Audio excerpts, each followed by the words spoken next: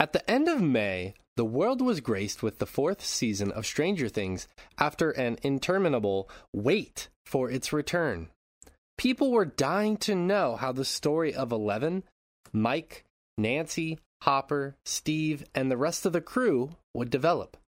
As it turned out, what was released was Volume 1 of Season 4, leaving fans and viewers on a cliffhanger. Volume 2 was released on July 1st, which is a 4-hour 2-part finale that promised to be a brutal affair that answered some long-standing questions about the series. Was it as advertised? Let's find out.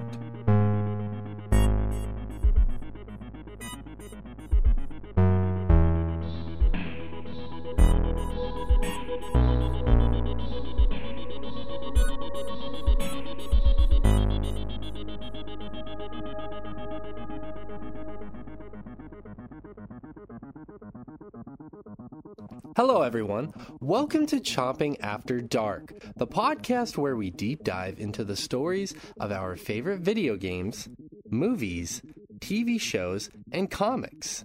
The finale of Season 4 has come, and I can't wait to discuss it in full detail. Let me introduce you to the people you will be hearing today. First, I am joined by my friend and fellow podcast host, Rich Meister. Rich, welcome, and how are you doing today? Doing pretty good, man. I finished the 1 episode of Stranger Things, and then Stranger Things the feature film. Hey, yeah. How was the That's first a fucking film for movie. you? I don't care what they say. You made a movie, gentlemen. They did, and to be honest with you, It was a good movie. that's what I was going to say. It didn't feel like 4 hours. I got to be honest. It was a good, well-paced movie. I get why you don't want to call it a movie, because a movie implies that it is like a self-contained story, Right. and that is not what that is. Not at all. But it's long. It's long, therefore it is a movie. It's not just a movie, it's a long movie. It's a really long movie. It's almost as long as Avatar 2, which is gonna be bad. Hey, but there's gonna be the sea. Yeah, it's gonna be like the first movie, but in the water. So bad, but in the water. Bad but hydrated. Yeah, bad, but there's like a fucking dolphin. Just one. Only one. Yeah. And he's fucking massive. A massive dolphin. I can't wait to do that podcast. I don't know who this character is. He's just like a 50-year-old man from Brooklyn. That loves Avatar too. Or ironically loves it, maybe. I don't know. He's like that guy who used to chain smoke outside of my old office and be like, "Hey, Richie, you having a good day today?" You're like, yeah, Jim, thanks. I didn't know what his name was, and I don't know how he knew what mine was.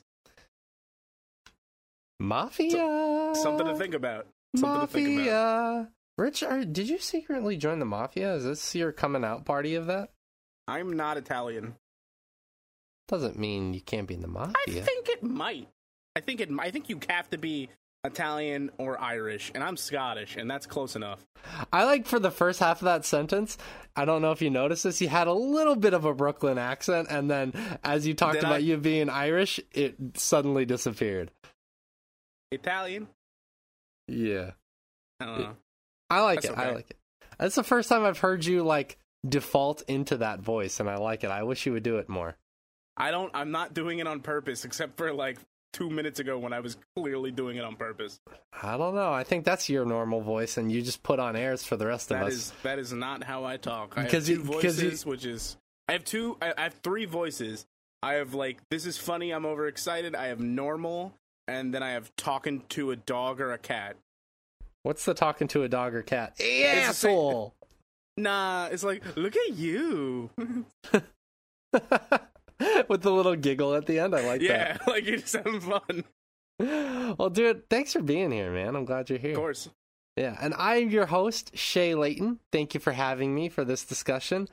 While I will do my best to discuss all of the major points of the 2 episodes, if I discuss everything, this podcast will go on for hours and hours. So I will try and hit all the major points and leave room for us to discuss.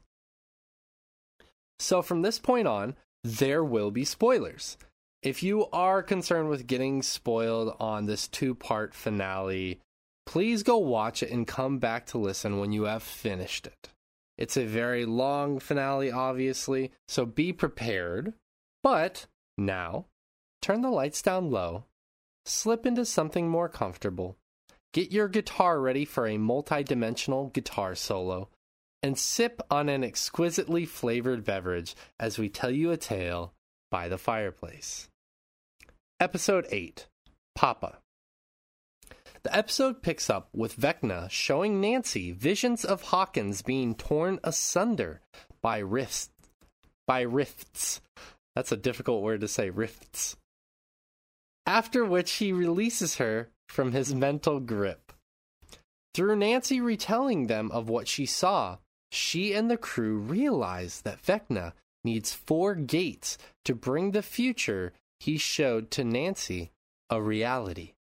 Max offers to act as a lure to distract him while some of the others infiltrate the Upside Down to attack him. So, Rich, with the distraction plan taking shape in this episode, did you think that a few of the party members would die, thus raising the stakes? I knew we were gonna get a minimum 1 death. I really did go in thinking it was gonna be Steve.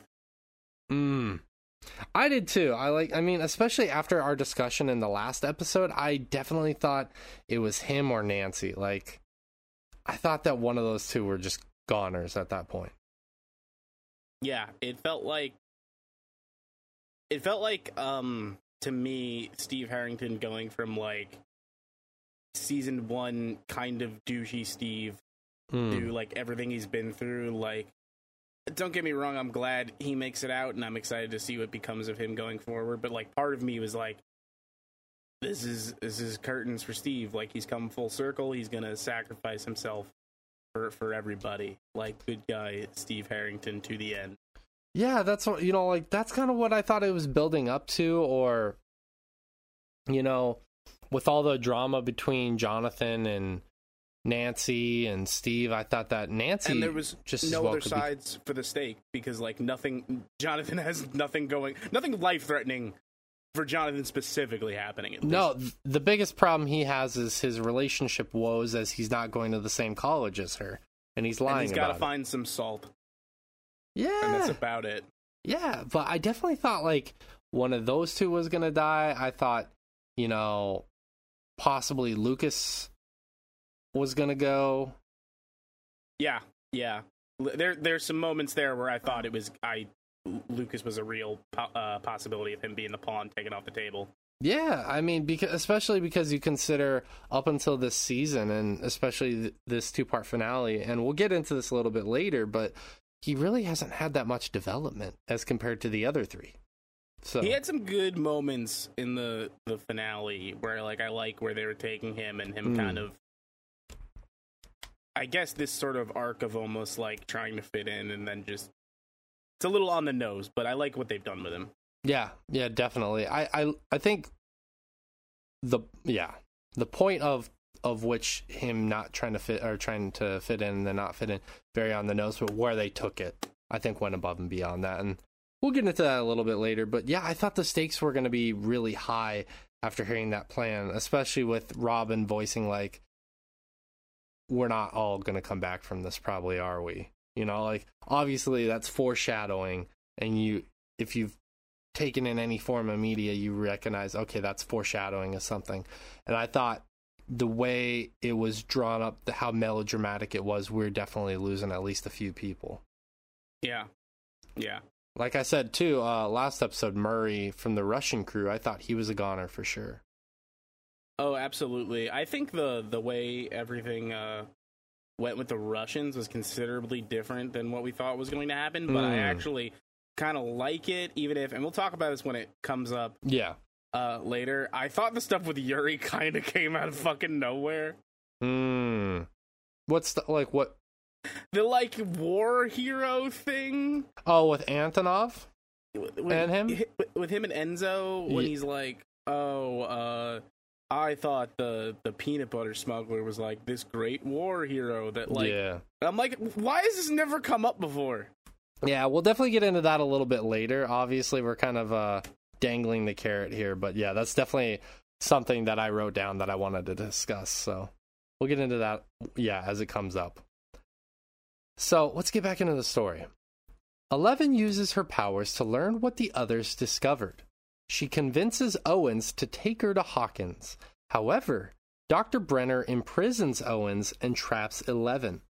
He tells her that she must complete her training or she will die. She realizes that Dr. Brenner has been using her for years to recapture Henry and not just uncover Soviet secrets. Sullivan and the government forces arrive at the site and execute most of the staff. Owens' fate remains uncertain. So I think this is a good point to discuss this now because we don't see Owens for the rest of season 4 at this point. Yeah. We see him, handcuffed, and then the government forces, specifically Sullivan, are trying to figure out what to do with him. Presumably he's in government custody. Yeah, presumably. But do you think he will return for the final season? I think definitely, because, like, in terms of, he may have made some missteps, but when we look at and it's weird to be like, we talk about the government scientists we're dealing with, he's the only one that actually seems to have, like, Eleven's best interest at heart. Like, he wants her to be able to have a life and be left alone. Yeah, I mean, you think about from season 2 to now, that character has really become, like, a champion for 11. He's, like, such a dichotomous figure to Dr. Brenner, who Brenner always talks about. He talks the talk, but he doesn't walk the walk. But Dr. Owens... He really is, like, the reflection of her, because, I mean, of Brenner, rather, because he understands that, like, her powers are needed to save the world or whatever. He understands what she is, but he, in a way that Brenner doesn't, like, I feel like he actually looks at her as a little girl and as a person. Yeah, I mean, like, he sees who she is and what she came from and her potential if she's treated as an individual and not as a weapon. Yeah, he wants to give her agency of what to do with her life. Like, even when the world is on the line, he does, and I do believe it was genuine when they were in that diner, give her the option to be like, you can tell me you don't want to do this, and I will take you somewhere else where you will be safe, and that'll be the end of it. Yeah, absolutely. I mean, like, I fully and wholeheartedly believe that. I think it's going to be really interesting to see if and when and how they bring him back in the final season. Yeah, because, I mean, that bunker entrance got bombed or whatever, but, the other, like, the government agents that were after them are going to have backup. We saw that the people in charge at that facility were alive, so presumably he's in custody. Yeah, I would think so. I would think that, something's going to happen with him and he's going to be back. You got to think that because he's returned twice now. I mean, he returned from season 2 into season 3 at the end of season 3, and he returned here for season 4. So also, Paul Reiser, just hell of an actor. And if you're getting rid of his character, you don't just kill him silently off screen. Right, exactly. This isn't my office. This isn't my locker. I've been bamboozled. He's a joy in Beverly Hills Cop. I love him in everything. You know where else he's giving an immaculate performance right now? Whiplash? In the current season of The Boys. He's in there? Yeah. Oh, dude, I need to get caught up with that show. He plays, to not spoil anything for you, he plays the Legend, which was basically, it's a little differently handled in the TV show, but in the comic, the Legend was like their spoof of Stan Lee. I love it. I'm gonna have to check it out. I need to get caught up on that show. Finale this week. Damn, already? Yep, season 3 is ending with a bang. That's what she said. All right, let's get back to the story. Not to me. Brenner attempts to flee with 11, but he is shot by the government forces. 11 brings down the government helicopter on top of the government forces' vehicles, preventing them from chasing after him. Mike's group arrives to rescue her. Excuse me. Brenner asks for forgiveness as his dying wish, and 11 denies him of it. He dies alone in the desert. In Russia, Hopper, Joyce, Murray, Yuri, and Antonov, or Enzo, discover that the Russians at the base were running experiments on multiple creatures from the Upside Down. They escape the prison. So that's the end of episode 8. Rich, I gotta address this. What do you think of Will's reassurance to Mike in the van while stifling his own personal feelings that are never quite fully realized or addressed, I should say, in this episode? I mean, I think it's made more explicitly clear, though we can't, presume to understand exactly what he's feeling, that he's having some conflicting feelings specifically about Mike, whether they be romantic or not. I think it's leaning more towards that. I think that's pretty clear. And how that stuff is going to be resolved. But, I think it felt a little more ambiguous, but, hinting towards that earlier in the season, it feels a little bit more obvious now. Yeah, I had, it's rare that, I look at a character, I'm like, you fucking idiot, what are you doing? You fucking, and I'm, talking to the screen as if they can hear me. It's rare that I do that, but in that moment, I was like, how the fuck is Mike such an oblivious dickhead to his best friend? Here's the thing about teenage boys. No, you're right. They're pretty dumb. They are, for sure. I mean, yeah, you're right.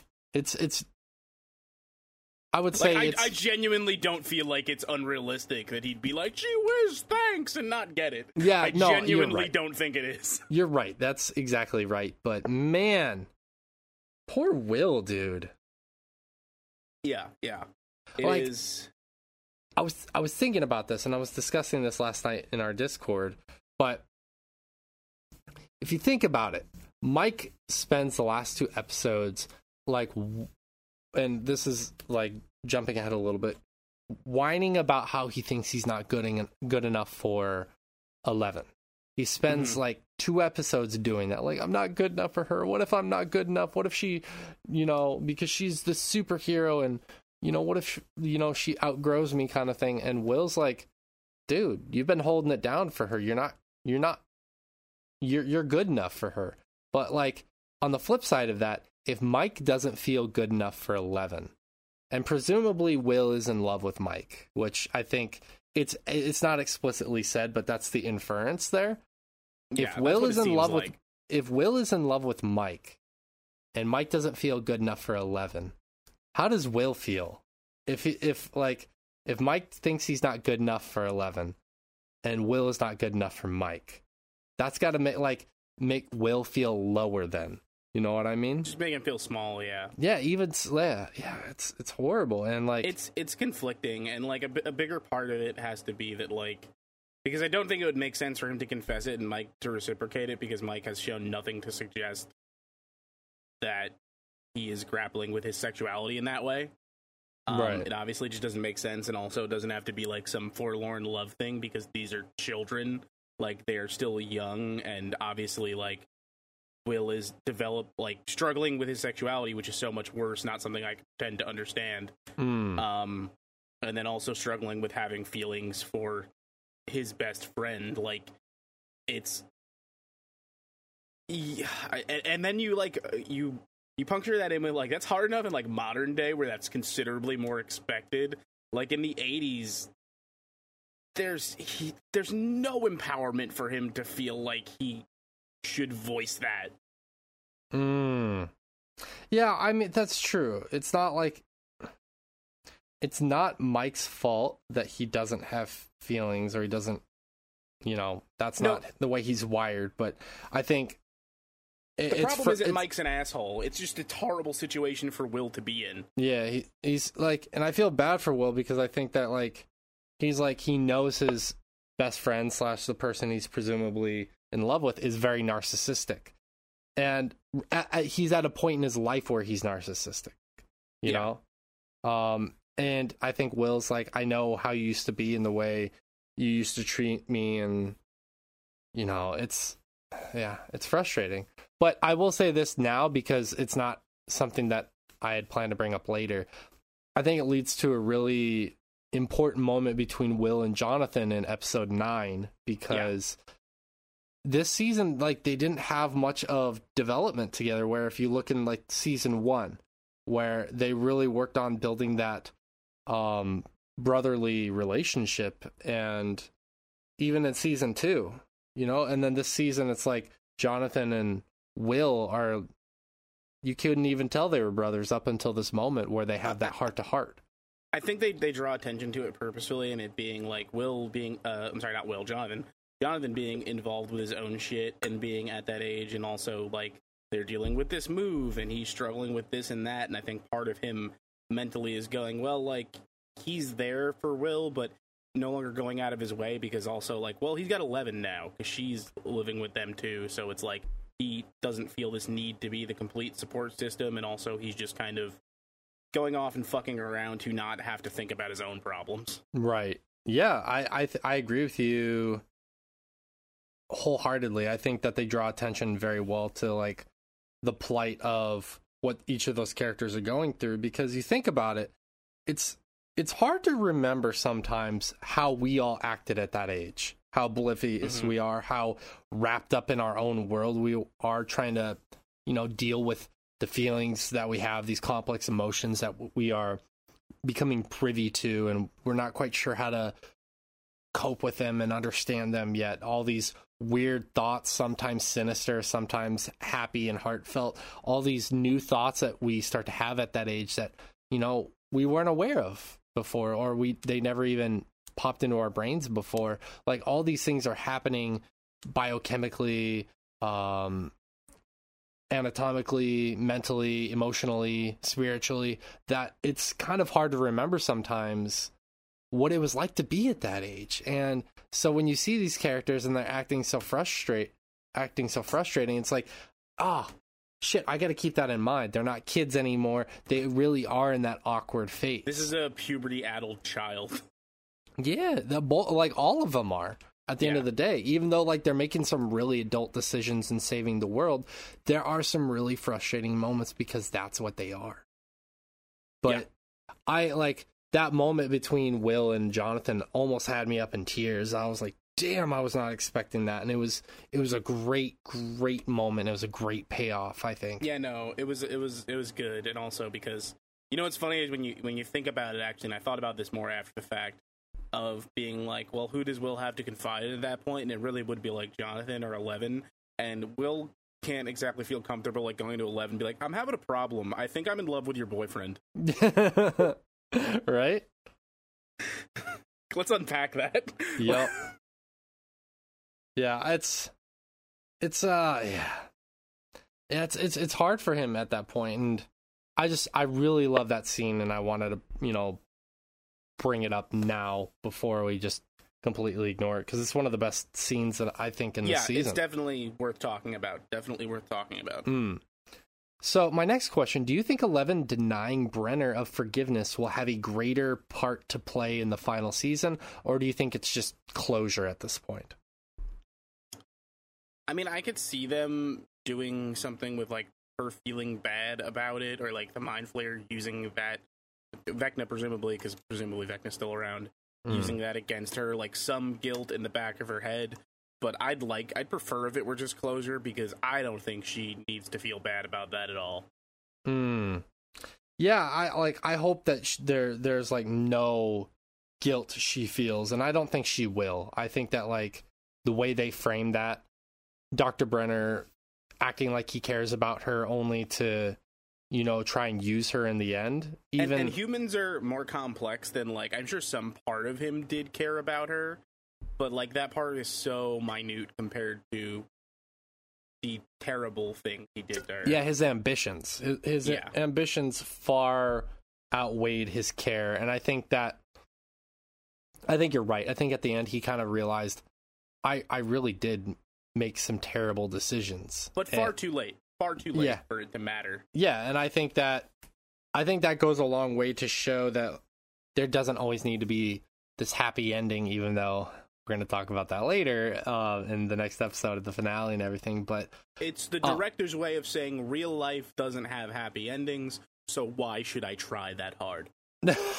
I think it's more. I know you're being facetious. I think it's more along the lines of like, not everybody deserves forgiveness, and you are not. Not everybody deserves forgiveness, and not everybody deserves redemption. Yeah, and nobody's obligated to give that out.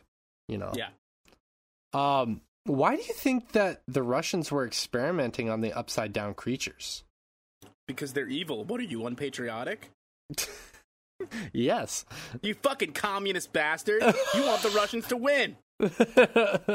I think the obvious answer is like weapons, like militarizing these things. Like it's the obvious like thing Russians are doing in an 80s movie. They're trying to weaponize these monsters. Yeah, that's most likely it. I mean, it's never explicitly said, but I think it's very well hinted at. And you know, like you said, if you know anything about 80s media, that's what it was essentially. Yeah. So, I mean, this is pretty much presumably the end of the Russian storyline. I mean, it dates back to the very first season, and this is like the main testing facility and compound, and it's pretty much destroyed. You know, like all the people involved, as we learn in the next episode, are destroyed and whatnot, are killed, I should say. Most of the stuff is destroyed. So I think it's a good point to mention here or ask, do you think that the way the Russian story ended was lackluster, or was it satisfying for you? I think it was good enough. I think you needed to tie a bow on that. I don't think it's something that's going to have some horribly glorifying like ending, because like none of the characters we're following are like none of the characters that we're following in a significant way are like government agents or anything. Like there's not going to be some big conspiracy wrap up at the White House. Like we get a glimpse into why they were doing this, and it is the obvious reason, and the lab gets destroyed, and all right, wrap it up. That makes sense to me. No, definitely. It's just like, it's been going on for 4 seasons. I think it was a fairly decent ending to it. I think you're right that they can't do too much more with that, because I think the parties of interest, you know, have kind of set their allegiances and whatnot. So there's not much more to do there in terms of the Russian storyline. Like, yeah, Hopper is home. We have no more investment in what's going on with the Russians. No, and you know, he took some friends with him along the way. Yeah, presumably. I don't know how big or small of a role that I keep mixing up their names, Antonov or Enzo, whatever you want to call him, and Yuri is going in season 5. Yuri is going to create a biochemical weapon that makes all of the demo dogs allergic to peanut butter, and then he's going to kill them by just sticking his hands in jars of peanut butter and bitch slapping them. That's not where I expected that to go, and I'm really glad that's exactly where I went. I'm glad you found your footing on that, because I thought the peanut butter and dog joke, I thought it was going to go in a very different direction. Oh, no, because, like, you don't want to stick your dick in there. No, definitely not. That'd be like a massive lamprey doing some damage. But yeah, so that's what I think. I like it. Stick to that one.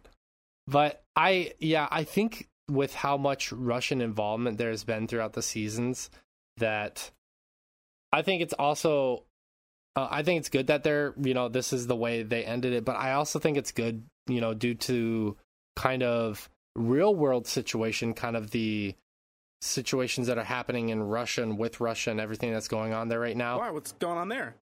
I don't know. Nothing. I don't think anything. Yeah, probably not. Some type of propaganda from the West or something. But I think it's good to probably minimize that kind of, not aggression towards Russia, but kind of, how do I word it? That kind of poking and prodding at them being the bad guy. I get what you're saying, But also, I just like think it's funny to think of the idea of like Vladimir Putin in a bunker somewhere watching season 4 of Stranger Things, and he's like, "This never happened." Or he's like, "Those fucking puny Americans making fun of our culture again." American dogs. Yeah, exactly. Then he spits in a spit bucket, which is the name of an advisor he has who opens his mouth so Vladimir can spit in it. Like Vladimir sitting down and the advisor comes up and like puts his mouth open over Vladimir and Vladimir just looks up and goes right in the back of the guy's throat. That's his job. He's the spit bucket. Yeah. Like, hey, what? I don't know any. Boris, get over here. Yeah, sure. Boris. I don't know why he has that accent. There you go, buddy. Get the fuck out of here. Yeah, that's Vladimir's real accent when he's not talking. Hey, what up, motherfuckers? It's me, Vladimir Putin.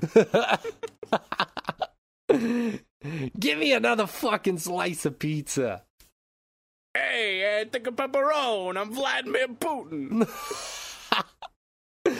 That'd be the greatest twist of the 21st century. I had a hot honey pepperoni pizza on Saturday.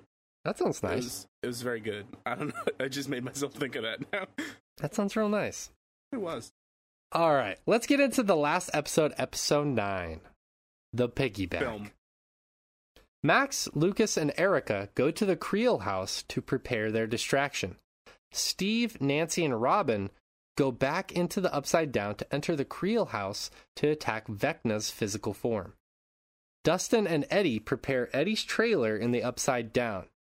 Afterwards, Eddie plays Master of Puppets by Metallica on guitar to distract the Demobats, allowing for Steve, Nancy, and Robin to enter the Creel house in the Upside Down. I fucking love that scene. The bats... Oh, so good. The bats get into the house, so Eddie distracts them by riding his bike away from the trailer. He stands his ground against them, sacrificing himself to save Dustin. So, Rich, I gotta ask, why didn't Dustin and Eddie just set up a stereo to distract the Demobats while hiding in another trailer to make sure that they were safe? Because this was way cooler. I knew that was going to be your response. Because the fucking guitar solo in a multi-dimensional... Come on, like, don't pretend like that wasn't really cool. It was fucking epic, dude. It was such an epic scene, but also, like, from a practical standpoint, why didn't that happen? Because this is really cool. I know. I just didn't know if there was like something I'm missing. I don't have an answer for you. Yeah, man. Because Eddie needed to die for the script. Here's the thing about Eddie's death, because I do feel like it is impactful, though slightly less impactful to have the character who's introduced this season die. Part of me thinks, and I could be wrong because maybe like he was written in with that intent from the beginning. I think the sole reason Eddie has to die is because the Duffer Brothers realized they had written themselves into a corner, and even if they all make it out, there's no way to exonerate Eddie in a way that makes sense. Yeah. And have it be okay for him to be out walking around with them. So I saw like a fan idea online about this, and this is jumping ahead a little bit. It's the guy's the basketball dude's name who chases Jason. Jason, yeah, that's what I thought his name was. So, as I'll talk about a little bit later, Jason meets his end in a very humorous way. But I think it would have been cool if Lucas had somehow convinced Jason, shown him what was happening with Max, and then Jason would have become a good guy on their side, and he would have helped to exonerate Eddie in the town. Sure. Because he was the main guy leading the charge against Eddie. He was the police fully believed that Eddie did it. He was just the one leading like a fucking angry mob about it. That's true. But if Jason had come around and, saved Eddie. But sure. I have also heard some fan theories that Eddie's not actually dead. Go on. Well, that's I don't have too much more. No, that's it. Yeah. Well, that's not a good theory. There's no details. Yeah, I didn't read the finer details because I was like, I don't know if I believe that, but because I'm like, I'm pretty sure he's dead. Yeah, I seen it happen. Yeah, exactly. But we never see his body. You know, like his body's never brought back from the upside down. You know, what happens with it? Is he just, you know? Is he just left there? Dustin just walked away? He becomes a good Vecna. You never know. I mean, and as we're going to talk about a little bit later, people don't always stay dead in this series. Fair enough. Yeah. Fair enough. I really did. The Master of Puppets thing's really cool. I was going to say, it is a really cool sequence. I didn't know what song they were going to play, and I've been waiting for that scene the entire run of the show or this season because that was one of the scenes shown off in the trailer for season 4. It's a good song choice. It was a good song choice, definitely. Especially considering what we're about to talk about right now, actually. So yeah, I think it's a good segue. 11, Mike, Will, Jonathan, and Argyle create an isolation tank so 11 can enter Max's mind to fight Vecna. Vecna wins the battle and possesses Max. He reveals to 11 that since he was banished to the Upside Down, he has since taken control and acted as its quote-unquote hive mind, revealing himself to be the Mind Flayer. As such, the Master of Puppets. So, what do you think, Rich, of Vecna/Henry/001 being the mastermind behind it all? I think it's more compelling and makes more sense than there just being some ominous, menacing force. I 100% disagree with you. Really? Why do you feel that way? Because I just, I was going to say I think it's dumb, but I don't necessarily think it's dumb. I just think it's way less intriguing to be like, there's just some ominous force with, like, that's just evil that exists in this universe and wants to overtake ours. Like, I get it. It's just tropey, and I think Vecna makes her a way more compelling villain. And it also ups the stakes of what we can fathom that 11 is capable of. I think you're right in that it has some interesting implications for 11, but I feel like with it being Vecna and not the Mind Flayer, as the Mind Flayer is the main guy, I just don't feel that same ominous presence with Vecna. Like, I'm going to be honest with you, I have felt a little underwhelmed with Vecna this entire time. But when it was first the Demogorgon, I felt in season 1, I felt this like sinister feeling every time something happened with the Demogorgon. In season 2, when it was the Mind Flayer, like, for example, that sequence where Will is in the Upside Down and he's running through he runs out of the Hawkins school and he's running in the field, and that Mind Flayer is like coming for him. That was such a harrowing, scary, nerve-wracking moment. It's funny because I entirely I don't find I never found the Mind Flayer stuff compelling. Really? See, I didn't give a shit about this thing. Like, it's just like ominous, like it's a spooky light tentacle thing. I'm like, yeah, I don't give a shit. I felt like it was kind of Lovecraftian in its, I guess, presentation. Yeah, maybe, I don't know. I'm actually in the middle of a rewatch of the full show right now, and I'm nearing the end of season 1. Because I want to go back to that stuff, but like for me, like season 2 and season 3 felt like season 2 especially. I think season 2 was like the weakest point in the show for me. Like it's the part I'm least excited to get back to. And I feel like season 1 and season 4 are standouts, and a big part of that is like season 1 to me handles like how ominous and weird the stakes are, and us not really understanding what we're dealing with at all. In season 2, they put a name to the bigger threat, but it doesn't make it ominous to me. It just kind of takes the fangs out. And then now in season 4, I know what the threat is, and I understand its motivation, and that's way more compelling to me. Yeah, I get your reasoning. I don't agree with it. I don't think personally. your opinion is unreasonable. It's just, I feel differently about it. Yeah, absolutely. Yeah, I just think there's something more ominous about it being this creature that this world was invaded, so it's trying to take over. Like, it reminds me of, I hate that I always reference, no, I don't hate that I always reference it. I'm sorry that I always reference it, more or less, but Star Trek, the Borg, when Sure. Picard first encounters them, when Q throws them that way.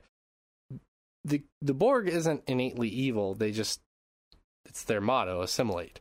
And then eventually when we get to Voyager, and they run into species 8472, which is again, it's kind of like their territory was invaded, so they see, oh, this is a new species, we must conquer it.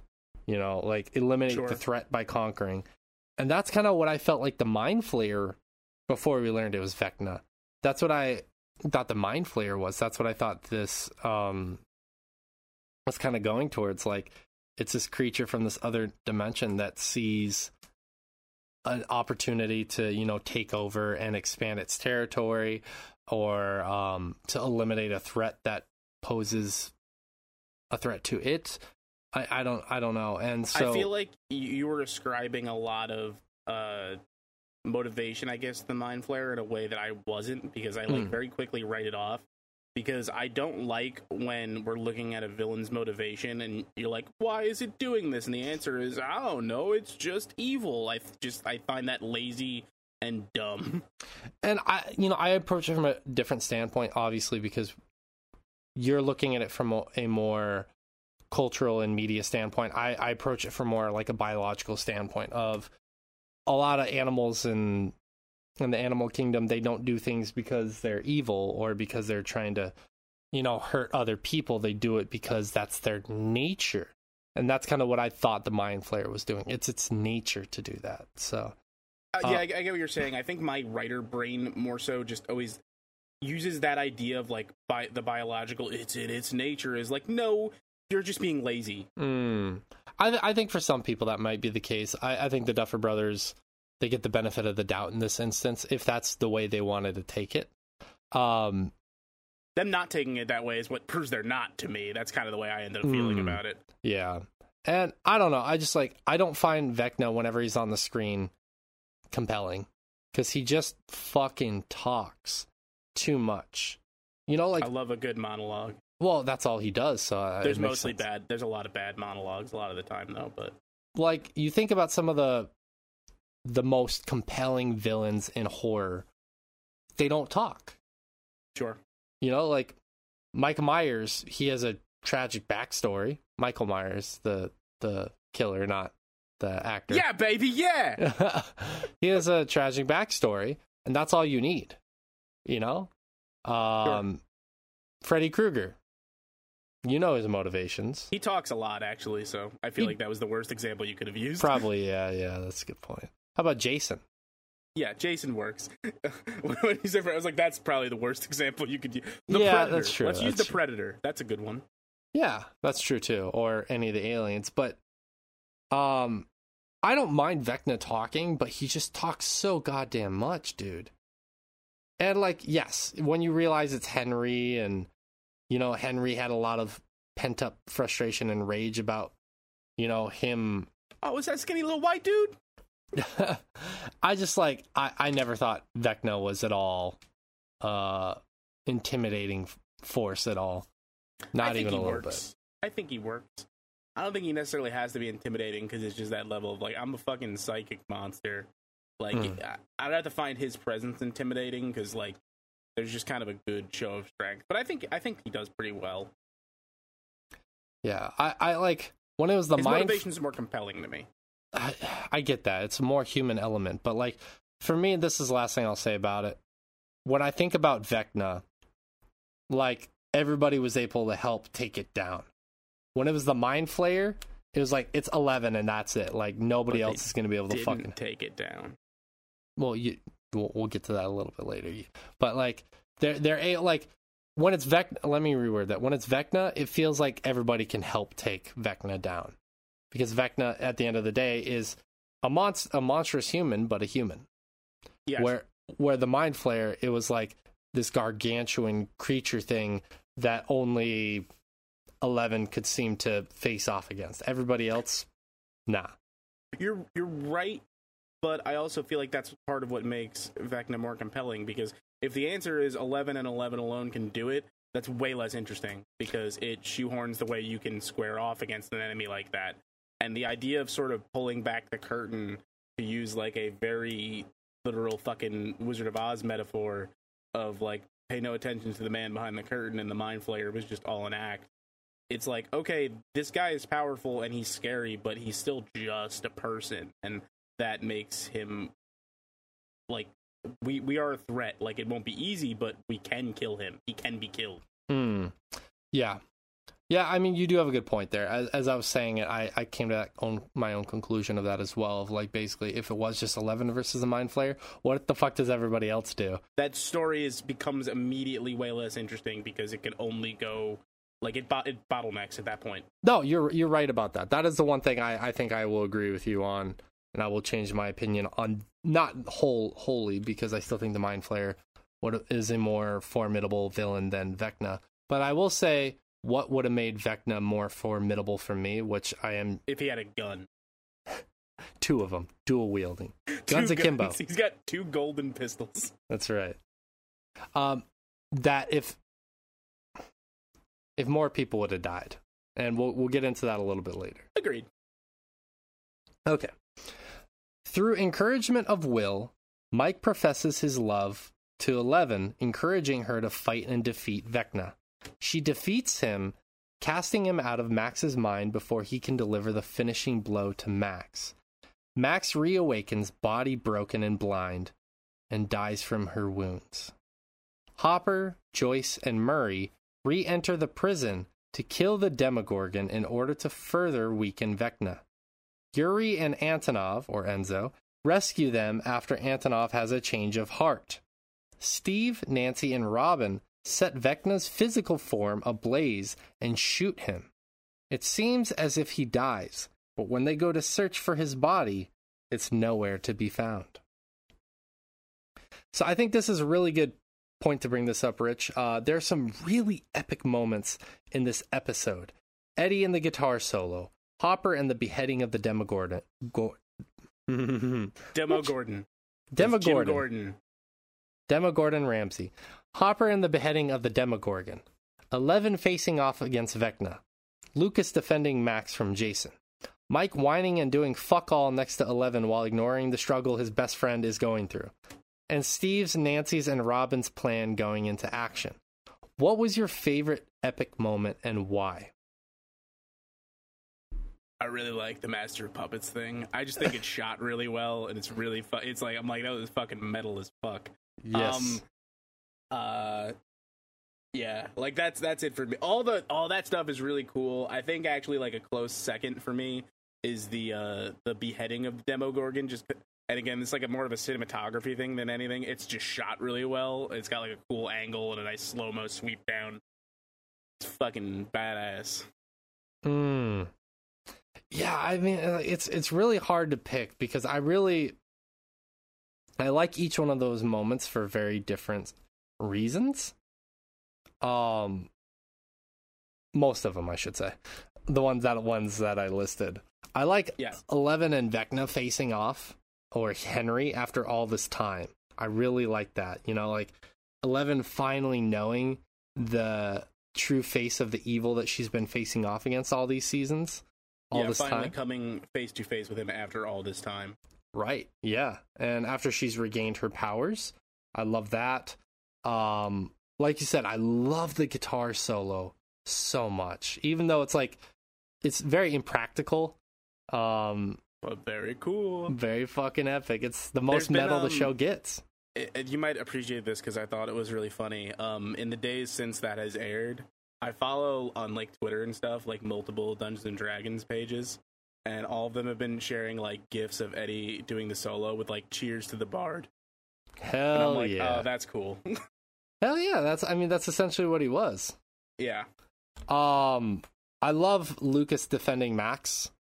You know, like Lucas finally gets his moment. Yep, for sure, which he's been needing this season. Yeah.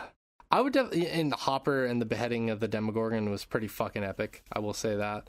I think I'm gonna have to probably agree with you and say that Eddie and the guitar solo was my favorite epic moment, and because it's also set next to other things happening as well. Like a bunch of shit is happening. It's a very that whole frantic sequence montage. Is, like the most like action movie this series has ever gotten, and it was really well done. Yeah, absolutely. Yeah, I loved those moments, and like when the sword drops out of the Demogorgon and Hopper looks at it, I was like, no fucking way. Like I was like, this is so dumb, and I love it. Yeah, it's incredibly dumb. That's why it's awesome. Yeah, and I love it. Like he doesn't even question it. He's like, I just got to pick up the sword, and like even though parts of my foot are broken, I'm just gonna power slide and fucking lop this dude's head off. Parts of my foot are broken, and I'm completely malnourished and scarred. But somehow I have a fucking 6-pack. Yeah. Thanks, Hellboy. I had one good meal a few days ago. Yeah, that's all he needed. Just needed to dip his fingers in some peanut butter, and it was good to go. The power of Jiffy. Yeah, this is all just a big ad for Jiffy. Dude, like, if one of the peanut butter companies was smart enough, that's all they had to do for free advertisement. Yeah. Yeah. Seriously, they would, like, think about it, man. They would have been immortalized if it was, like, them eating the Jif peanut butter and, like... But also, like, the Duffer Brothers are, like, sticklers for, like, accuracy, so it would have to be a brand that both existed, and it would have to be the old label. I think it was Jif when he first grabs it out. I think it might have been the old Jif label. You might be right about that.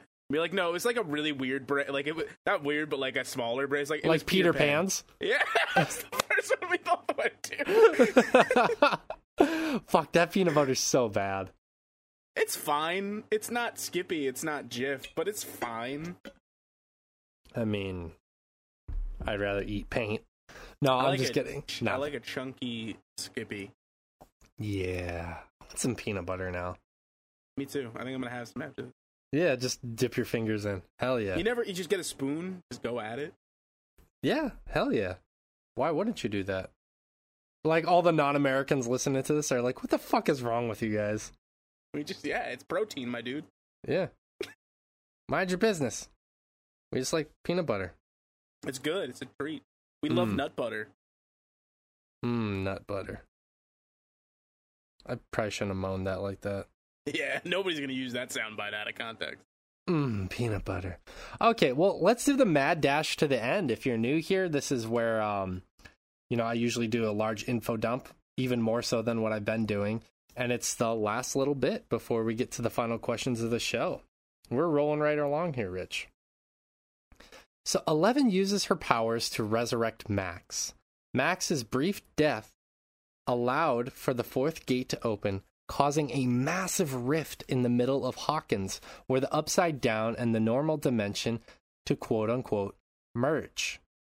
2 days later, everyone in the town is recovering from the earthquake. They are counting the exact tolls and getting supplies to those in need. All of the parties reunite in heartfelt discussions and hugs. Some of the members go to see Max in the hospital where she remains comatose. 11 enters her mind but can't find Max. Dustin tells Eddie's uncle what happened to Eddie to give him closure. Will senses that Vecna is still alive and the Upside Down begins to take hold of Hawkins. And that's the end. So, I have a question that I didn't actually write down that I want to address. Can't do that. Too late. You locked it in. Yep. It's locked in. I want to address this now. This is like a thought that I had, and then I also saw some fan theories that and thoughts that kind of mirrored what I thought as well. So, I'm going to do a little bit of a leading question here. Will is similar to Vecna in some ways in that he feels like an outcast. Henry or Vecna or 001 felt like an outcast, throughout his young life, that he was always on the outside looking in. And he had some weird, not predilections, because that sounds very that's a very weird way of saying that. He had some weird quirks or behaviors or interests that kind of set him apart. And, yeah, those of a serial killer. And led him to, be prone to what he ended up becoming. And Will has this kind of tether with Vecna. Ever since he was possessed by Vecna. From season 2. And even season 1 when he entered the Upside Down. He had this kind of tether to him. We don't see what happens to Vecna exactly at the end of season 4. He disappears. But somehow Will has this connection that remained dormant largely through season 4. And it's kind of reemerged at the end. So, do you think it's possible that Will could be possessed by Vecna, becoming kind of a vessel for him? Or do you think that's more likely to be Max? Because Max's consciousness is nowhere to be found inside of her. I think the Will thing is entirely possible. I think, and can I throw this out there? Because I've been wheeling in this since you mentioned something a while back with people proposing theories that Eddie's still alive. So I'm just going to run wild with this. Okay. My theory is that, like, Max's consciousness is, like, stuck in the Upside Down somewhere. Like, her body's still alive and her consciousness is, like, trapped there. And if, like, if those rules kind of apply within there, that, like, your consciousness can, like, leave your material body, like, the only way that people could roll with the Eddie's still alive, which I don't think will happen, I think that would be really dumb, is if the same thing's happening with him. I especially think that's dumb because I do believe that's what's happening with Max, and if it's happening with both of them, that's really stupid. Imagine that'd be fucking hilarious if they were both possessed by Vecna and they hold hands. We are Vecna. Yeah, that's really dumb. I know, I agree. I think if any, Will would be like that conduit. I think it makes more sense. He has the deeper connection. It's funny to look back on, like, the connections, like, having been in the middle of rewatching season 1, I now saw the obvious stuff. Like, when Will is taken, you hear the clock chime that we hear in season 4 all the time. There's, like, some images that look kind of similar to Vecna, but also you could chalk that up that it was season 1 and they hadn't settled on a final design for this character or even probably a name yet. Like, Will is able to survive there because he keeps singing the Clash song. That's such a good point. I didn't even think about that. Yeah, that's a big thing people are talking about online. That's why Will was able to, like, stave off Vecna all that time, because he kept singing that Clash song and that was, like, his anchor. Wow. I wonder if that idea was there since the inception of Vecna, or that kind of came along after later, them, like, reviewing some of that. Either way, it works. Yeah, damn, I didn't even think about that. That's a great bring up. I like that. I think it's less likely Max is kind of taken over because her body's broken, right? Yeah. Like, of course, we were able to see that somehow Eleven has powers to heal and was able to bring just like the new Star Wars movies.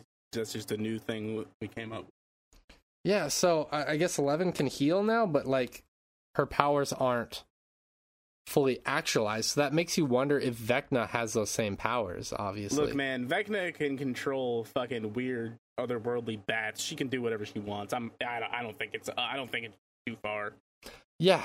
I just think because Max's body's broken and her consciousness is gone, that it's less likely that she would be taken over, but I think that it's more likely that Will would be, if that were to happen.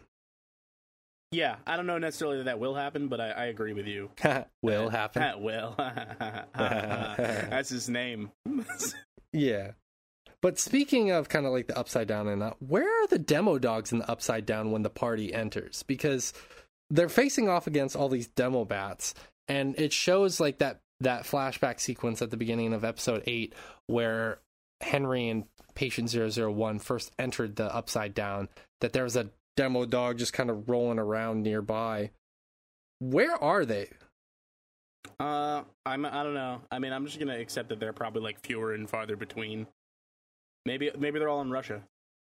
Well, yeah, like maybe they're in a different area, I guess. But if he controls, like, he's the hive mind, and especially if you remember in season 2, because you're about to go through that, there are a mass amount of demo dogs that you'd think that they would have encountered at least a few when they went there. The real answer is those are probably way harder to animate. That's probably true. It's just like, it makes me think, because they make it such a point to mention that Vecna is the leader of the hive mind. And if they attract one demo bat, they're going to attract all the demo bats. You'd think it stands to reason that they would also attract the demo dogs at that point. Nah, they're in demo bat country. The demo dogs live on the other side of town. He who makes a beast of himself.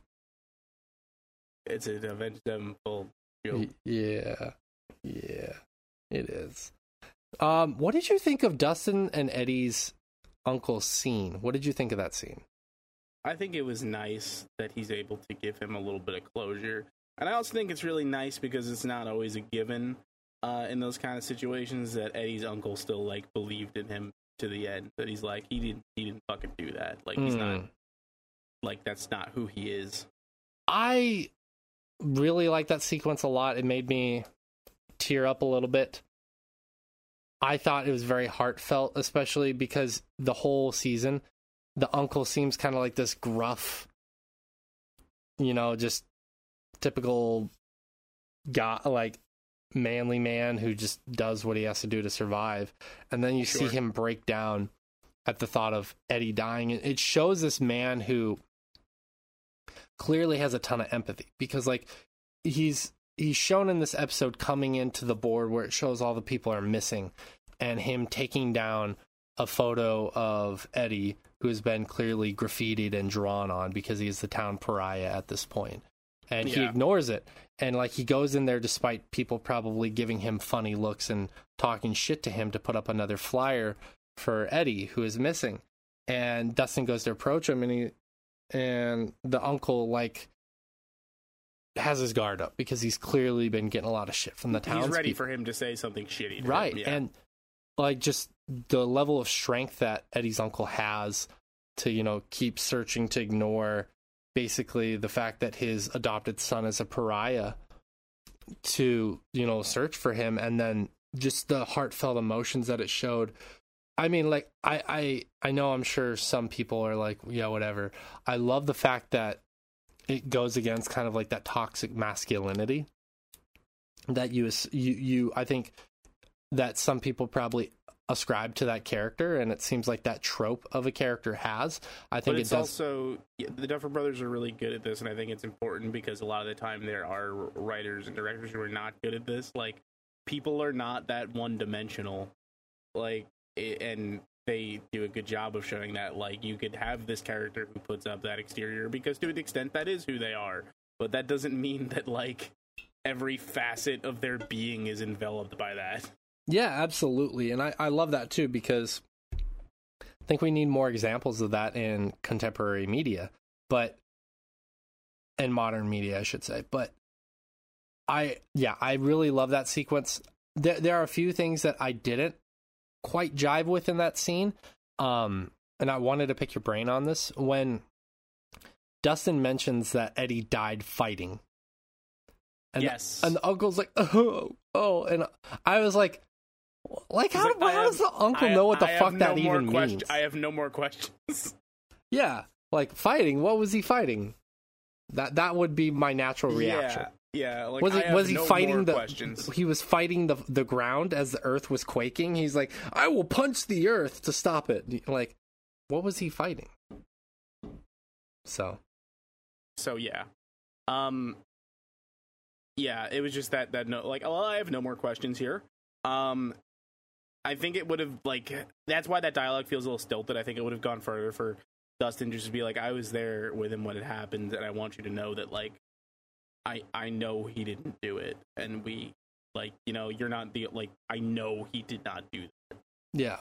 I think the question then would have been, like, why didn't the uncle ask what happened to Eddie? Like, there's no perfect ending to that, but I think that your version is a little bit better than what happened. I think that... And it could have been as simple as, like, if he needed an explanation, Dustin could have been like, we were near one of the, like, focal points of the earthquake, and he saved me, and he died because of it. Like, he fell in. Because the town is literally ripped. Like, there are fucking giant craters. Right, exactly. So, yeah, I think there could have been a little bit better way of handling that. That would have been a little less plot holy, but it worked. It worked. And it's nice that they bothered with a scene like that, because I feel like nobody would have complained if you didn't get that, but it is nice that he gets closure. Well, right. I mean, you think back to Bob's death in season 2. He had nobody else to, like... Nobody even told Frodo.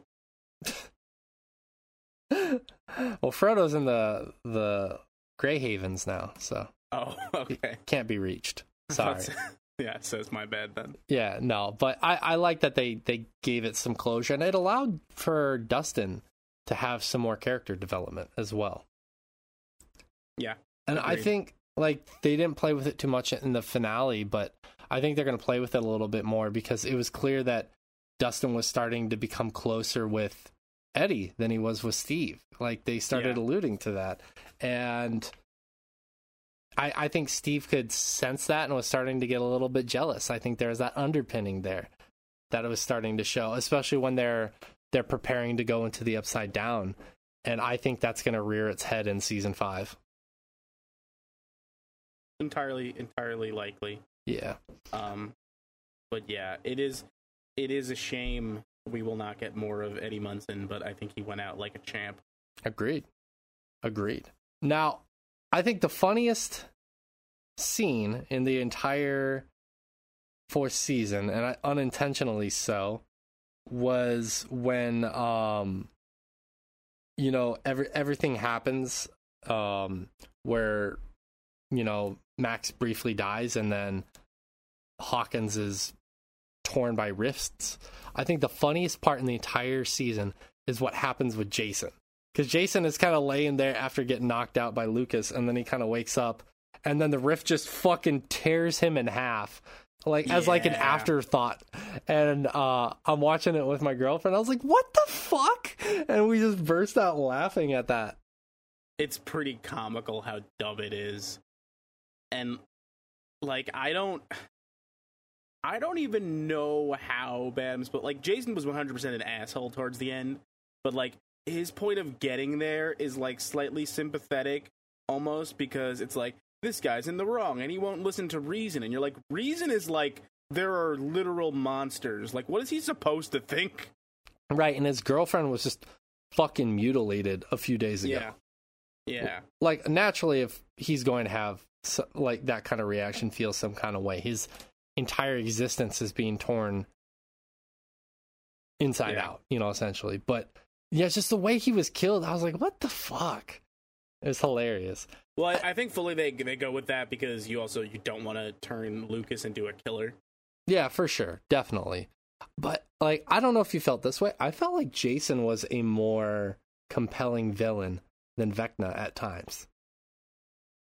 I don't think I agree with that.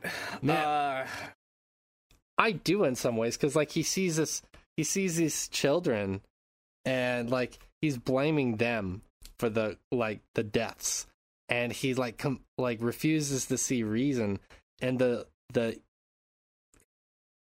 don't want to say evil things. I don't think it's evil. The scary lengths he was willing to go through to attack these children was pretty. He's just brutal. A proud boy. I don't think he's more compelling. I think like you need more of that like human threat. Well, overall, no. I thought just at moments he was like more compelling and like he has that good exchange formidable with Nancy when they're in the gun store, which I think only surfaces in a fun way to like he has that line about like how the shotgun's not practical because it's so long and it's only useful at close range and somebody could just grab the barrel, and then her sawing off the barrel later, which I like. I thought that was funny too, because like when she's sawing it off, like there's no show of that when she's shooting Vecna. I don't know if you noticed this. I'm again one of those assholes who pays attention to details, but like she saws it off, and in theory, because it's not like she sawed it off cleanly, she literally took a like a handsaw to it. Yeah, there's like no like fray to the metal whatsoever. Well, we don't know. Maybe she sanded it afterwards. You weren't there, man. Maybe she had a metal grinder like outside that RV. Seems like a waste of time for that. But like, if you look when she's shooting Vecna, it's super smooth, and I was like, it's a very clean cut, yeah. And like you could argue, be like, well, she did it slowly, and she did it right up against the guard. Be like, it wouldn't, whatever. It doesn't matter. It doesn't matter. You'd think that she would have missed once and scratched the metal, but no, it's fucking pristine. And I just look at anyone shooting like a monster with a 12-gauge shotgun, and I'm like, wow, Resident Evil 4 is cool. I played that game at some point. I played that game 14 times.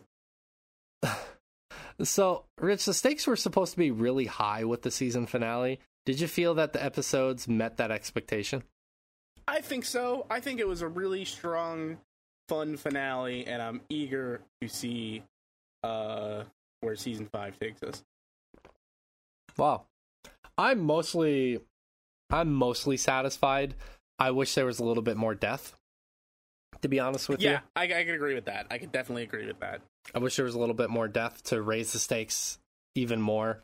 I felt like it was alluding to it, like we kind of talked about earlier, and it never met that point for me. And it feels almost like we introduced a new character just because they didn't want to kill off any of the established ones. Yeah, and I don't like that. Like, that's what they did with Bob, and that's what they did here. And it's kind of a shame, you know? Like, even Billy in some ways, like, I feel like Billy was more of like the Jason to that season. That's true. I don't know. It's hard to get invested in new characters because of that, and it feels like all these main characters have plot armor now. You know, like Max was, granted, she's a husk, but she was supposed to die. And if she had died, I think that would have been really fucking sad, because Max is such an awesome character, but it would have added to the stakes. What if right after Eddie died, they just cut and like Susie died, but unrelated? That would have been funny. You know what would have been funnier? Like, she got hit by a car, like, wherever she was. You know what would have been funnier if, like, when that rift was happening, somehow it made Eleven have laser vision, and she, like raised up from the vat and just cut Mike in half. Nobody else, just Mike. Like, just, yeah, total accident. Argyle drowns in the deprivation tank. He's like, gnarly, bro. This is not tubular, bro. This is not where I left my jaw. Yeah. Well, even our guy would have been sad, but like, yeah, the stakes weren't high enough. And like, one thing I do want to say here, our guy would have been sad because he's basically a Ninja Turtle. Yeah, a lot of people talk shit on the Russian storyline, which I really enjoyed it. I don't know why people are talking shit, but I will say this: outside of 11 and outside of the Will Jonathan moment, the Mike, Jonathan, and Will and Argyle side story felt really superfluous. It was the weakest part of the story. And I think, like, my biggest concern right now is season 1, Mike had a big part to play. Season 2, Mike and Will did. And Jonathan. Season 2, Mike, Will, and Jonathan had a big part to play. Season 3, arguably Mike and Will didn't have that big of a part to play. They did, kind of, but not really. Jonathan definitely had a decently big part to play. Season 4, it's like, what do we do with these characters? And they can't kill them off because they're all main characters.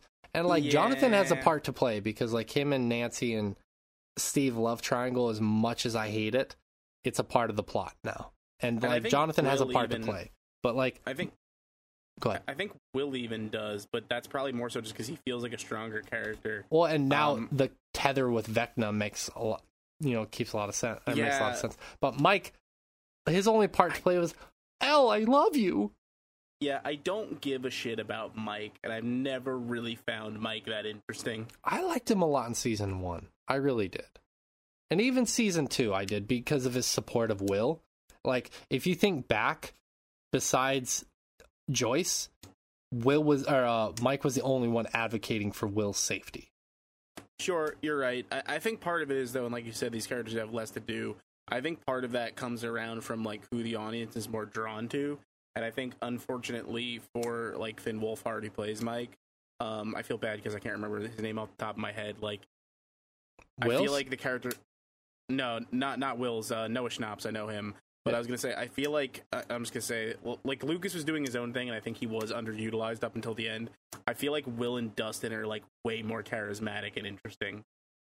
That's true, and I agree with that. I think Caleb McLaughlin, who plays Lucas, I think that, and we're going to talk about this actually in the next question a lot more, but I think that he had a lot more of a part to play in this season, which was nice. And I think like that's what's crazy. I think Finn Wolfhard is a very charismatic actor in person. I mean, watching him in It and watching him in the earlier seasons of Stranger Things, super charismatic. I don't.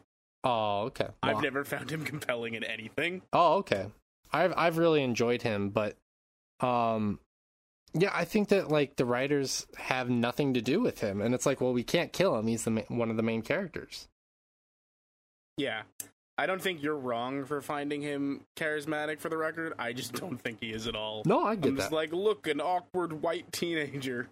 Yeah, where have we seen this before? But Oh, no.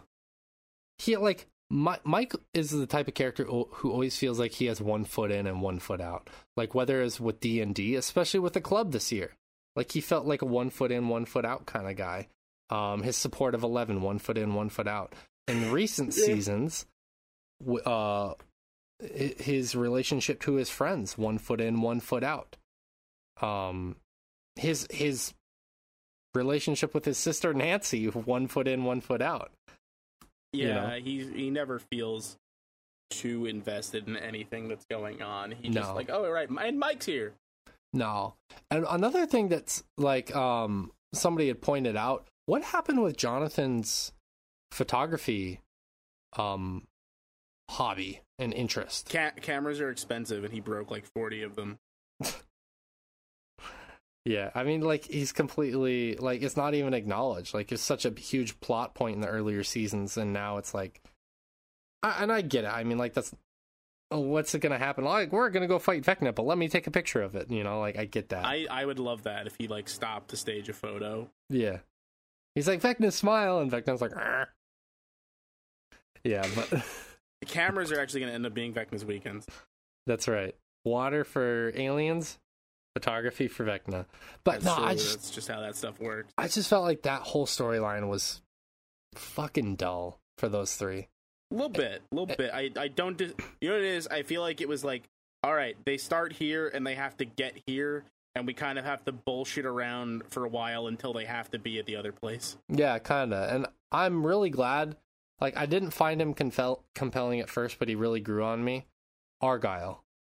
Because, like, had he not been there, that storyline would have been borderline unwatchable.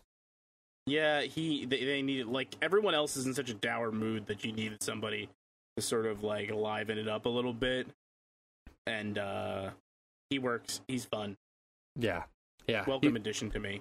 Yes, I agree with that wholeheartedly. I don't know the name of the actor, by the way. I wish I did. I feel like I've seen him in other stuff. He's in a movie that's on Netflix about smoking weed, I think. And the actor's name is Eduardo Franco. Eduardo Franco. He's fun. Like, I feel like he has been typecast. But he's good at what he's been typecast as. Yep. I feel unfortunate to me because he does sort of feel like just like a plot vehicle. Almost literally to the extent of like, why is Argyle here? He's the guy with the van, and he's the guy who needs to get us salt later. Right? Yeah. I enjoyed his character being introduced into the show for sure. And shout out to Joseph Quinn also, who played Eddie. Yeah, he's fantastic. Yeah, I mean, like, I didn't know this. He was in Game of Thrones. Who's he in Game of Thrones? Coner. In season 7, episode 4, titled "The Spoils of War." Don't remember that. Watching by that point. Yeah, I'm just gonna have to go like see a still of him because I don't remember him. He is British, so maybe that's why you don't remember him. Well, no, what I mean is like, you didn't recognize him because he's got like a big wig on and is doing an American accent in this. Okay, I can see why I didn't recognize him now. Here, I'll send you the photo on WhatsApp. But yeah, shout out to him, and also shout out to the guy who played. I don't know why it's sent that way. Sorry about that. The guy who played Vecna / Henry /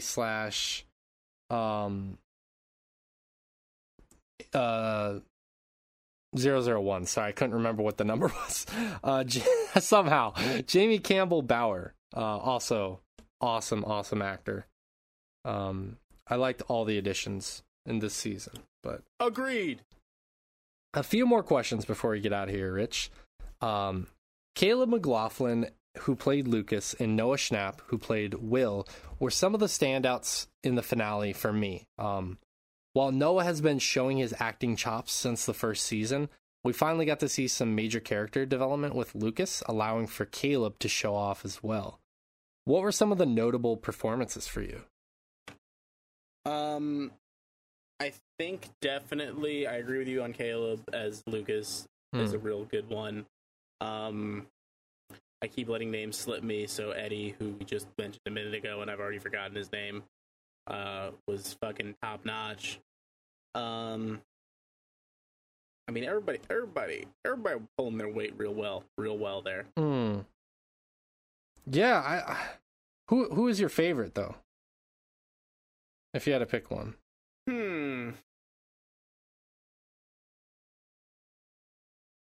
I think I might be with you on Lucas there. I think he does some really great stuff. I feel Noah Schnapp, like you said, is a great performer, but like Will isn't given a whole lot to do this season, so he doesn't really get a super strong moment. Like, there's some good like emotional bits, like the thing between him and Jonathan, and him talking to Mike in the car, but he doesn't. There's not a whole lot going on there. But Lucas this season for me is the standout. Yeah, I really liked him, and like I said, I liked the moment between Will and Jonathan a lot. Like, in the moment where Will, his character encourages Mike in the van and like starts crying. That is such a fucking such good acting to make you feel for Will. Like, yeah. And I guess some people were dogging on Noah Schnapp's acting. Or Schnapp's acting on... I think he was great. I did too. I was like, what the fuck? Yeah, I thought he was fantastic. I thought Robin... not... Maya Hawke, thank you. I was mixing her and Sadie Sink up. Sadie Sink plays Max, who also did a phenomenal job this season. I loved both of their acting a lot this season. Yeah, everybody in the cast did really well. I really liked the addition of Yuri. I don't know that actor's name off the top of my head. We needed a Russian comic relief actor. Nikola Juriko. He's actually Russian. Yes. Oh, wait. Interesting. Wait, no, I'm sorry. Yeah, Yuri, he was really good. And then Enzo. I kept mixing Enzo and Yuri up because I was saying the different names. I'm sorry. I was saying Antonov, who is Enzo, and those are mixed up. But Enzo, who is played by Tom Vlasic, I can't pronounce his name. I loved him a lot. Tom Flashlight. Vlasic. I really liked him. He was phenomenal. He was also in Stranger Things or Game of Thrones. Did you know that? I know. That's what we're talking about, buddy. He was in Stranger Things. Yeah. No, he was also in Game of Thrones. Yeah, no, I knew what you meant. It was just... Do you know who he was in Game of Thrones? No. He's German, by the way, I guess. That checks out. The man without a face. That's why I didn't recognize him. But no, he's the guy who trains the little Stark girl. Arya. Thanks. I've kind of purged that. He's the one who makes her Batman. Yes, exactly. So he's the one who teaches her all those abilities that don't matter. I knew I recognized him, but I couldn't remember exactly how I recognized him. But yeah, so I really liked him as well. He was a fantastic addition. So agreed. Yeah. Last question I have for you, Rich. What do you think will happen in season 5, the final season? What are your predictions? I don't know. All my old predictions are out the window now because the threat seems too looming for them to do a time skip. I feel like they're going to have to use Will's weird Vecna connection to maybe try and like find where he's hiding and trying to regain his strength. Like, I feel like they're going to go back in. They're not going to wait for the threat to come to them. They're going to have to go back in the Upside Down. But beyond that, I'm really not sure. It's going to be interesting because in some ways, I think the Upside Down is kind of coming to them, as we saw at the end of that finale. So it's going to be interesting. I think 11 will be successful in repelling Henry, but I also think that she will sacrifice herself in order to do so. I'm probably wrong there, but I think Mike will die. Do you think or do you hope? Yes. Gotcha. Both. I think that Max will somehow be recovered, and I think that maybe 11 will have to sacrifice herself for that or something. I think that I don't even want to talk about this, but we got to mention it with the whole Steve, Jonathan, Nancy throuple thing going on. I think that Jonathan and Nancy will reconnect, and Steve will, defer and be like, because he had that really good moment when him, Nancy, and Robin are walking through the forest, and Robin's like freaking out about being lost, and he's like, I like the character development that Steve had there, where he's like, I made some really shitty choices, and I was a terrible person to you, and I'm really sorry for the way I treated you. I loved that character development, because it shows how far Steve has come. What I think is smarter is that, like, it's okay to have that character development and not have that lead to we belong together and should get back together. Like, it's okay for him to have personal growth and just move on in a different direction and still acknowledge that, like, I was shitty and I do apologize for that. And I think that's what's kind of happening. Like, I think it would be really, if all of this culminates into him being like, you know what, I thought this is what I wanted. It's not, like he said that he wanted to, get back together with her, but I think he was really just using her as a stopgap for him growing as a person. And like, he saw that, and like, him growing as a person is scarier than going back to what's familiar. And then he recognizes that. I think that would be such a cool way to develop that character, because like, when he's talking in the forest with her and he's like, when I imagine my future, it's having 6 kids and you're there. Like, the future she has, I mean, like, she has the whole, she can do anything she wants, as an individual, as a person. But a few of the major choices that she is faced with right now is choosing to go with Steve, who basically wants her to be a baby maker, or going with Jonathan, who, despite Jonathan lying and not making the best choices, wants her to follow her dreams and wants her to pursue her dreams. Yeah. And I think that there will be some kind of heart-to-heart that comes together, and Jonathan and Nancy will come back together and work things out. But I think it would also be cool, equally as cool, if like Jonathan was like, you know what? I do love you. Our paths are diverging at this point. If something can happen in the future to bring us together again, I'd like to see what happens in the future, but now I want you to go do your thing and I want to go do my thing. And like, Nancy ends up with nobody, and Nancy has kind of a clean slate to be a rock star individual on her own. I think that would be a cool choice. I actually think that Steve and Jonathan will end up together. That would be the greatest plot twist. Yeah. What do you think happens with Will? I mean, besides like the Vecna stuff, like with his feelings towards Mike? Is this the end of it? Do you think? Like? No, I don't think so. I think he's going to have like a fallout where he kind of confesses what he's feeling and what he's confused about. But I think like the emotional resonance of that will not be like in the idea of like Mike reciprocating the feelings, but in the idea of like his friends accepting him for who he is while he like works through these confusing feelings. Because like I was saying earlier, like the answer is not like there's not a world where he can be with Mike, because we've seen no evidence to suggest that that's who Mike is. But like there is a world where he can feel more comfortable going forward with who he is and understanding that his friends accept who he is, that his family accepts who he is. Right. Yeah, I think that would be really great to see. And we kind of talked about this in the last episode, so I agree with you.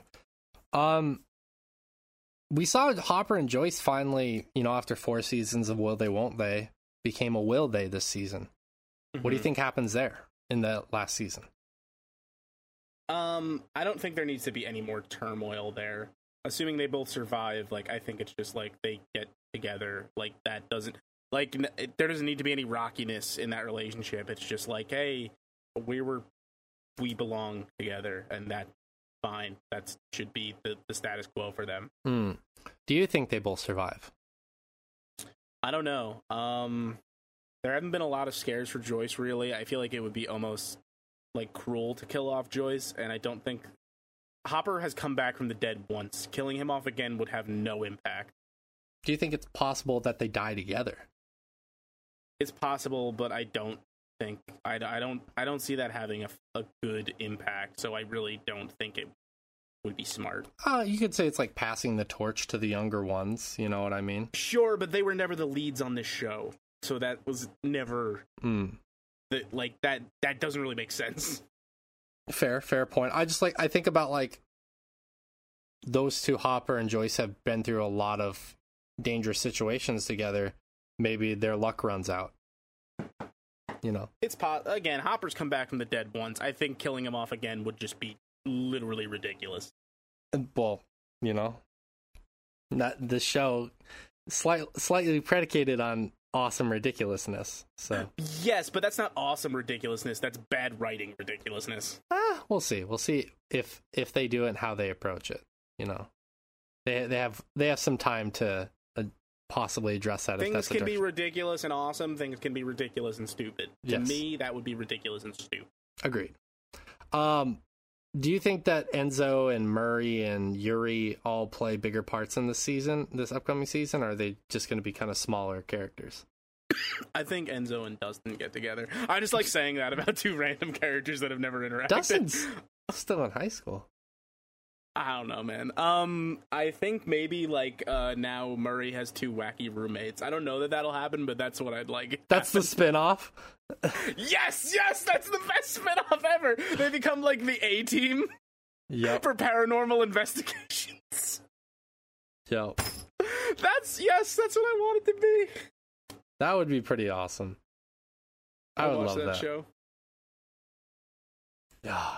I don't know what part they have to play. Like, for example, them and the parents, who did get some parts to play in this season, but it'll be interesting to see how they kind of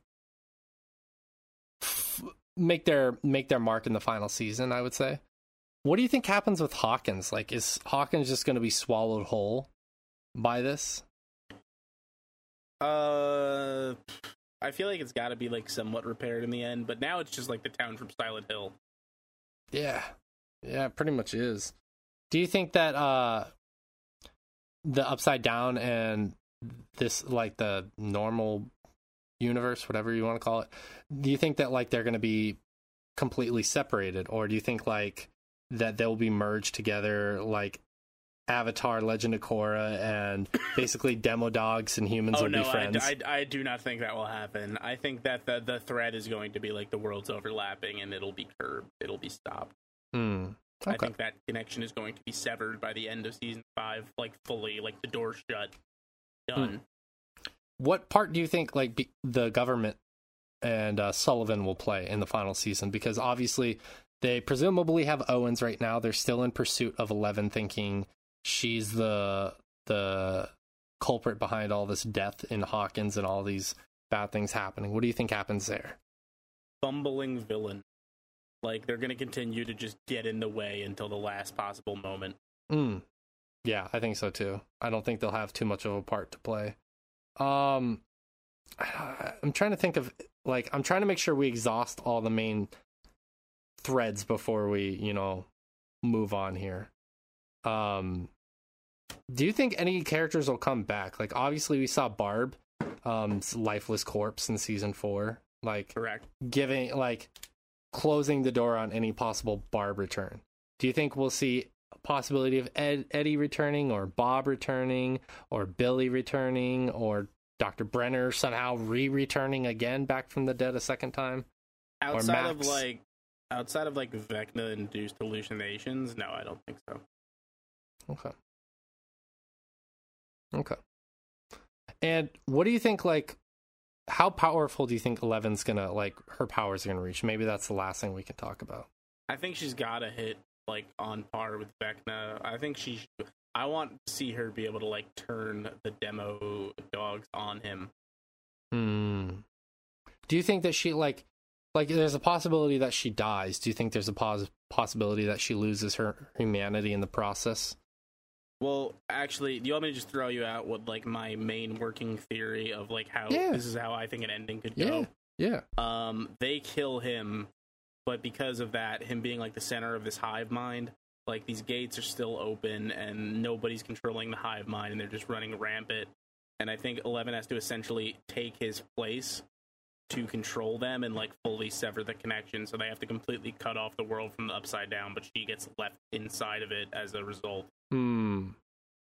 I think that's super possible. Like, that's what I've been thinking this whole time, is, like, something's got to happen with her. Like, it can't be super clean cut. I don't think she gets a happy ending.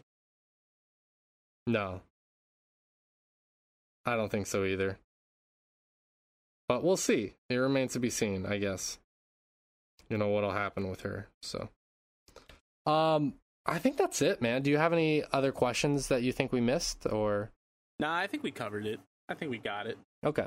I guess last question. That is the question we usually ask around here. I didn't ask it the last episode because, it wasn't like we didn't have this part done. Would you recommend this season? No, it's terrible. No, yeah, I would. I think it's the strongest season since season 1.